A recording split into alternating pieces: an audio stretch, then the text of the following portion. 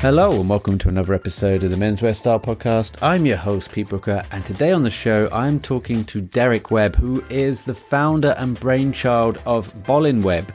Bolin Webb is a British brand bringing design excellence to shaving, award-winning razors made in England and fitted with Gillette blades. And here is Derrick to talk about Bolin Webb in his own words. I'm as you say, the founder of Bolin Webb, which has been in business for 10 years now. In fact, last year we celebrated a 10-year anniversary, and that time's passed very quickly, and a lot has happened in those 10 years since I first launched the product into the UK market to begin with. I've got a background in manufacturing, so I'm not a product designer per se, but I know, if you like, how to bring a product idea to market and get it made. And that was really a key part of my journey in the early days. I see.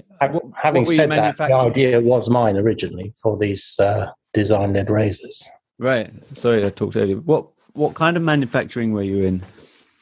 I was in aluminium and metals manufacturing, and I spent the better part of 20 years in that area, working really all over the world. I was based principally in Europe, Switzerland, Belgium, Denmark, Norway, a lot of traveling with my family at the time.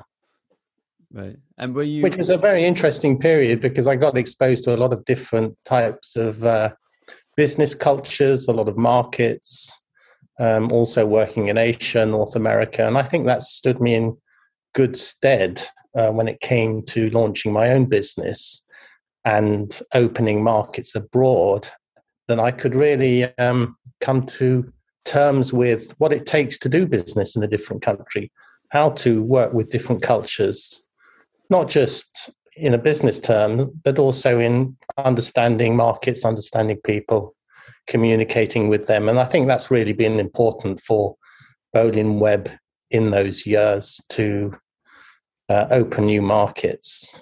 So we export about 80% of what we do now is going into different markets across the world. Oh, interesting. And were you, when you were in manufacturing, were you always kind of looking for that great idea, or were you always kind of on the hunt, knowing you were going to go into business for yourself at some point? Were there other products in the hat or other types of genres? No, there wasn't a master plan to be in somebody else's business in manufacturing for 20 years and then start my own. I think it was just a transition towards the end of that period that I would like to do something different. I would like to have my own business. Having said that, in my manufacturing space, I did have a fair amount of exposure to product design, to introducing new ideas to market, because I was working with mostly aluminium, and that's a metal that gets used in lots of different areas. And so it was, not too difficult to leap into, I've got an idea, let's see how we can design it, let's see how we can make it. And really that background, as I said earlier, was a great strength to me at the time. So what's the So there was, at the end of this period, to the end of that time, to think, well, I would like to run my own business. I would like a new journey. And so you sort of, subconsciously are looking for, well, how can you do things differently? How can you be bringing innovation to market? And the idea of a razor handle dropped into my lap, if you like. Yeah. It's a story which is quite funny because we were on a holiday, in a skiing holiday at the time, and when you rent somewhere, it's pretty devoid of personal effects. And I walked into a shower room, and all I saw was this really nasty-looking old razor of mine, and I thought, why am I punishing myself with this old tool? I've got to think there's got to be something better out there, And that made me to think of, well, what is in that market? Could it be different? And at that time, I did see an opportunity for bringing something which was more design-led, more appealing to the eye, aspirational. And really, there was nothing in the market like that at the time. Yeah. I mean, And if you, sorry, go ahead. no, I was just going to say, you mentioned innovation there, and I felt like that was one word that really leapt to mind when, I mean, I've seen your razors before, but when I did a deeper dive on the website today, the actual kind of the designs, the magnet at the tip of the razor, so it looks like it's, defying gravity, I think it says on the site, and it does. It looks very, very unique, almost something where you have to look twice at it. So how do you get those early steps in terms of the design element? Who do you look to go and kind of flesh these ideas out for you? Okay. Well, at the very beginning, the first time this idea came, it was just a very personal process of saying, well, what would I like a razor handle to look like? And its first form, what shapes, what colors, what balance, how do they come across in terms of their appeal, their eye-catching appeal? And that was a very personal process, but to bring it forwards, I needed to anyway engage with product designers, and they're the people who take these first early formed ideas and then translate it, try and capture your thinking into something that actually looks good and can be made. And that is where you need to sort of reach out beyond your own idea and take it to a professional technical designer and say, here, I would like to bring a design. Can we work together? And that working together is really important in designing, bringing innovation, that teamwork, that creativity. It's a bit, wide ranging. It's a bit wacky. You're looking at different ideas, looking at different approaches, coming up with crazy ideas sometimes, which ultimately don't work. But it's all part of that process you have with, the people you work closely with on design. I'd love to see the ones that didn't work. We had some crazy levitated ideas. I mean, they were never going to work. We knew it, but it was fun to talk about it. Yeah, I feel like that's got to be the next article on your site, the nearly razors. How did you go about raising the capital then, Derrick, to get something like this off the ground? Okay, so in the early years, let's say the first 3 to 4 years, it was all self-financed, So it was a incremental growth, which, when you're an early start is quite important. And cash flow management is always very important when you're running your own business, for sure. After a period of some years, we went into the world of angel networks, where you start making your pitch to a group of investors who are all looking for an opportunity to make a good return on their investment.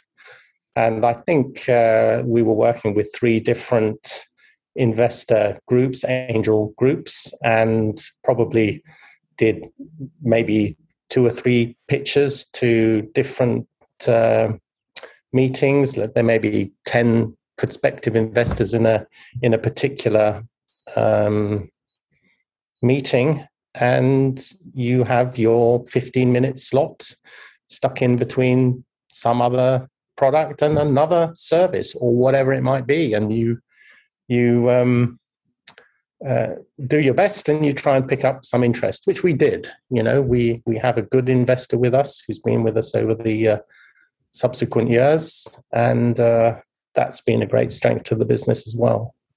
And are these, I'm imagining Dragon's Den, just the format of Dragon's Den without the interviews and the guy downstairs with the quirky clocks in the background. Is it something like that?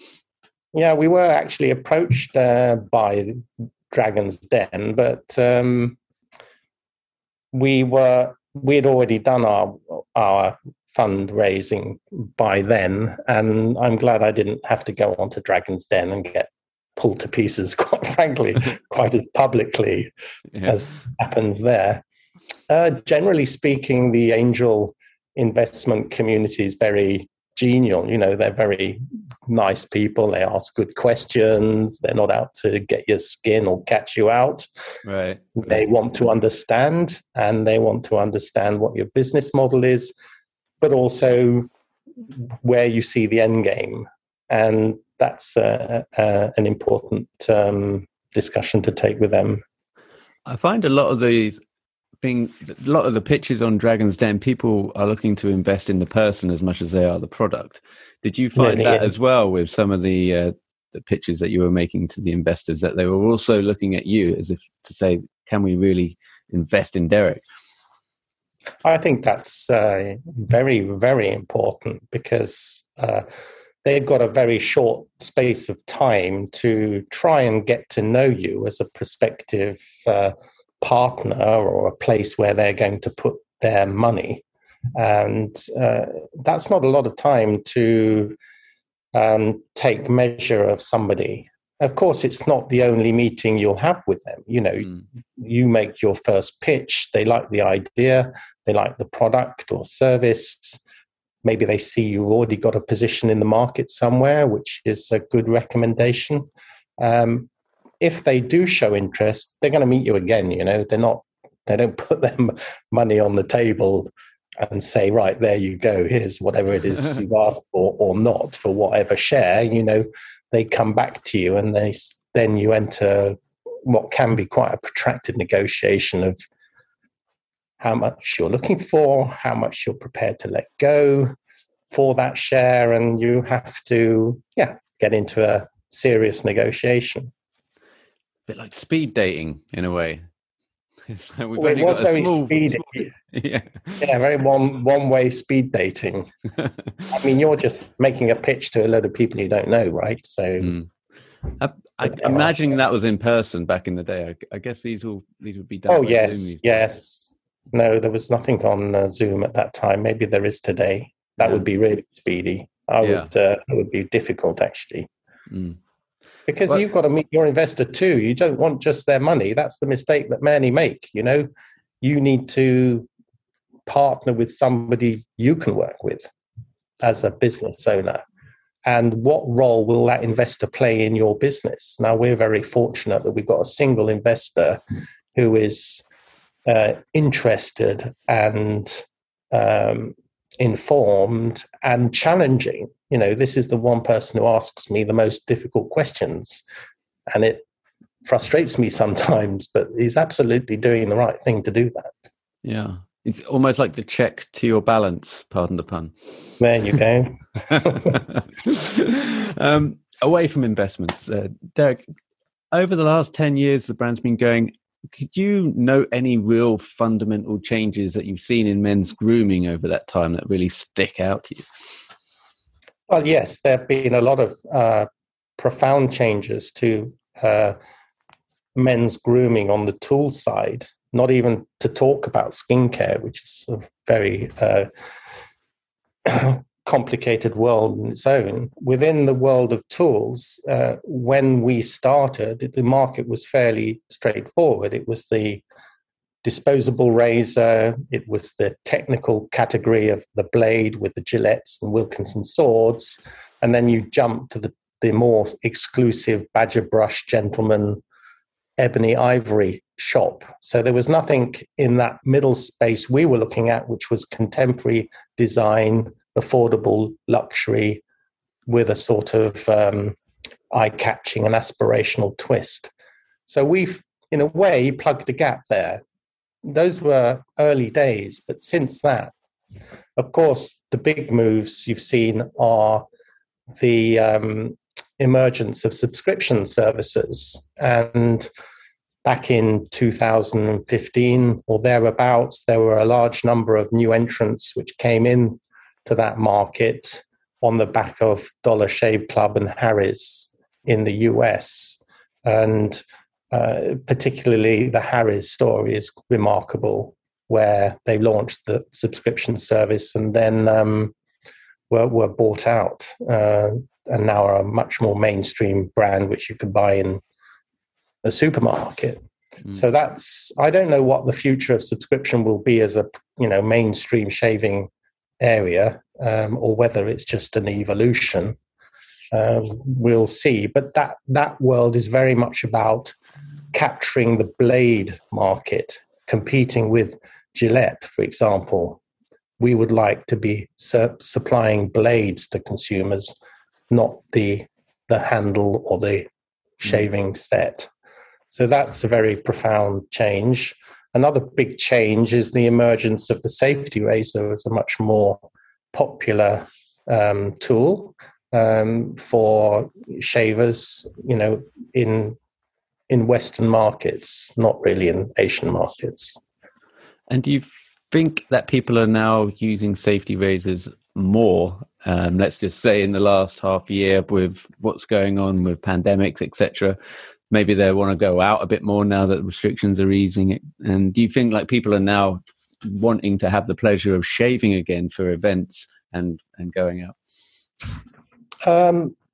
Yes, I would have thought so, but it's difficult for me to measure that. I would say, I mean, clearly the beard, the emergence of the beard wasn't there to the degree when I started the business. So again, that's been a disruptive trend to shaving tools, if you like, and has had to force the major players to address the question of how do men with beards shave. Okay, so even if you are with a beard, you're likely to want to have a razor. You might not be shaving as often as if you're clean shaven like me, but you're going to have a razor of some sort in your toolkit. I always find that a bit wacky, to be honest with you, Derrick. I mean, I've seen a bunch of, say, influencer friends with full-on beards, and then they're kind of endorsing razors. I'm like, how are you guys even using this? Are you using it for like the tiniest bit on the cheekbone? I mean, is it, or is it just something that they're just saying yes to because it's another opportunity to, do a partnership and get some money? Probably that too. But you'd have to really ask a man with a beard why do they need a razor. But yes, certainly trimming a line, certain blades have trimming blades on them too, but also, they're parts of your face or your neck or indeed, other parts of your body that you want to take a razor to. So, yeah, I mean, I should just round them up and go, what's a very going on? clear cut beard, so there you go. Well, Derrick, what about the state of play with Bolin Webb now? So, like we say, 10 years on, I assume this is more of the 9 to 5 or a way of life, as it were. I don't imagine your pencil's down at 5 p.m. But what kind of position is the company in now? How many people are working for you? Well, we're a small company, very small company. So we're only 4 people in here. Oh, wow. Yeah. So what we are doing is working with a network of different partners that may be product designers or graphic designers or web, internet people, PR, distribution partners. So I've really built the business on the back of having good, strong relations with external partners, not by employing people within the company itself. Well, it looks on the website, which is bolinweb.com, by the way. It looks a lot bigger company than 4 people. I don't know if that's a compliment or not, but yes, it feels like a much kind of a more global brand where more people should be involved behind the scenes. Yeah, no, we're a small company. I think coming back to your question about which direction we're going, I think the important thing is to bring newness to our product portfolio. So we have quite a lot of new products in the pipeline, which we're looking to introduce later this year. And collaborations as well? We've done some collaborations. We had a collaboration last year with a Chinese artist called Mr. Slowboy. He does a number of different brand collaborations, which are rather fun. His artwork is a sort of cartoon Tintin type genre, which is eye-catching too. He was a collaboration we worked with because it's an appeal in China, which is one of our biggest markets. Right. I like that. There's a gentleman in a pinstripe suit holding a mobile phone with a briefcase on the handle, kind of like a hand-drawn cartoon, like you're saying. Do you plan on doing any more of these? We might do a second version of this later in the year. The one you refer to, we call him the man from Mayfair.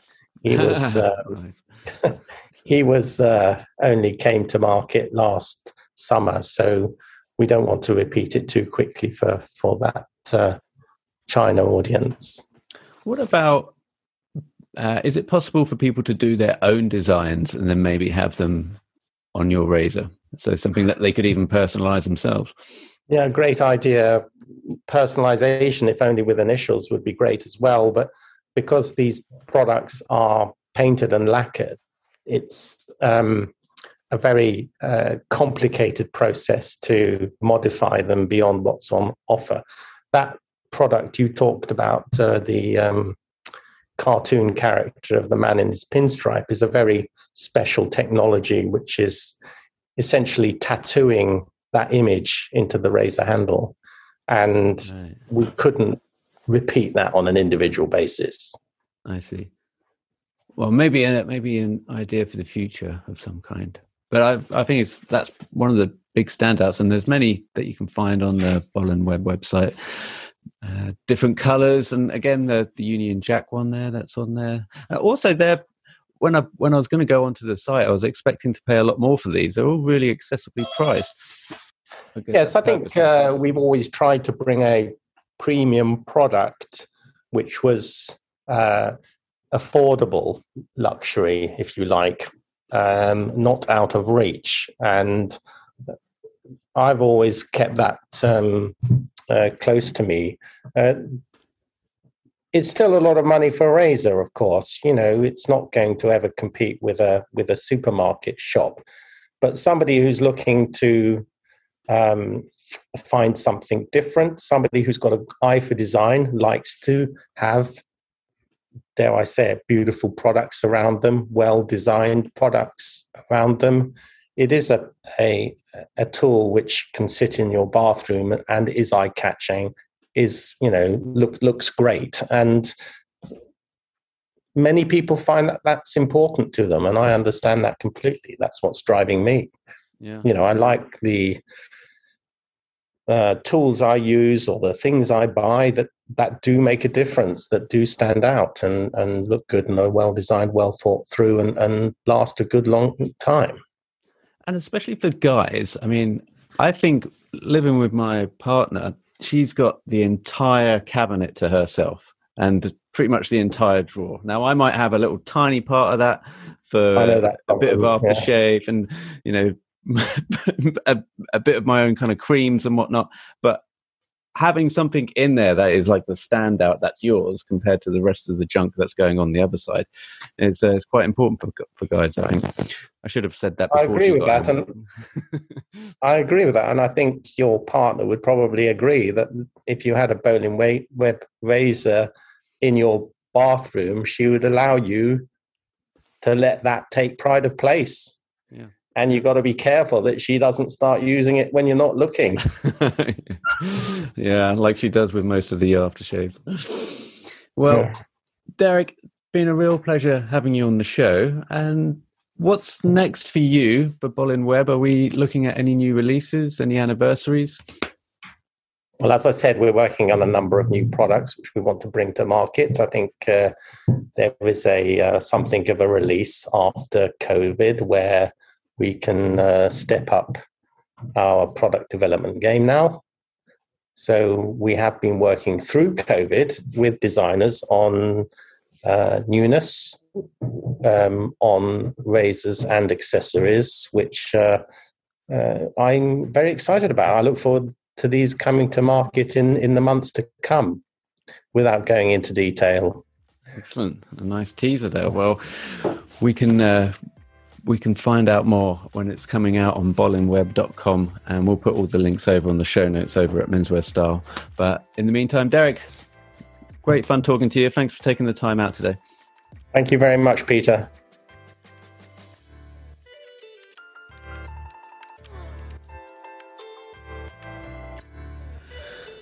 You've been listening to the Menswear Style podcast. Be sure to head over to menswearstyle.co.uk for more menswear content, and email info@menswearstyle.co.uk if you would like to be a future guest on the show. Finally, please help support the show by leaving a review on iTunes or wherever you're listening to this podcast. Until next time.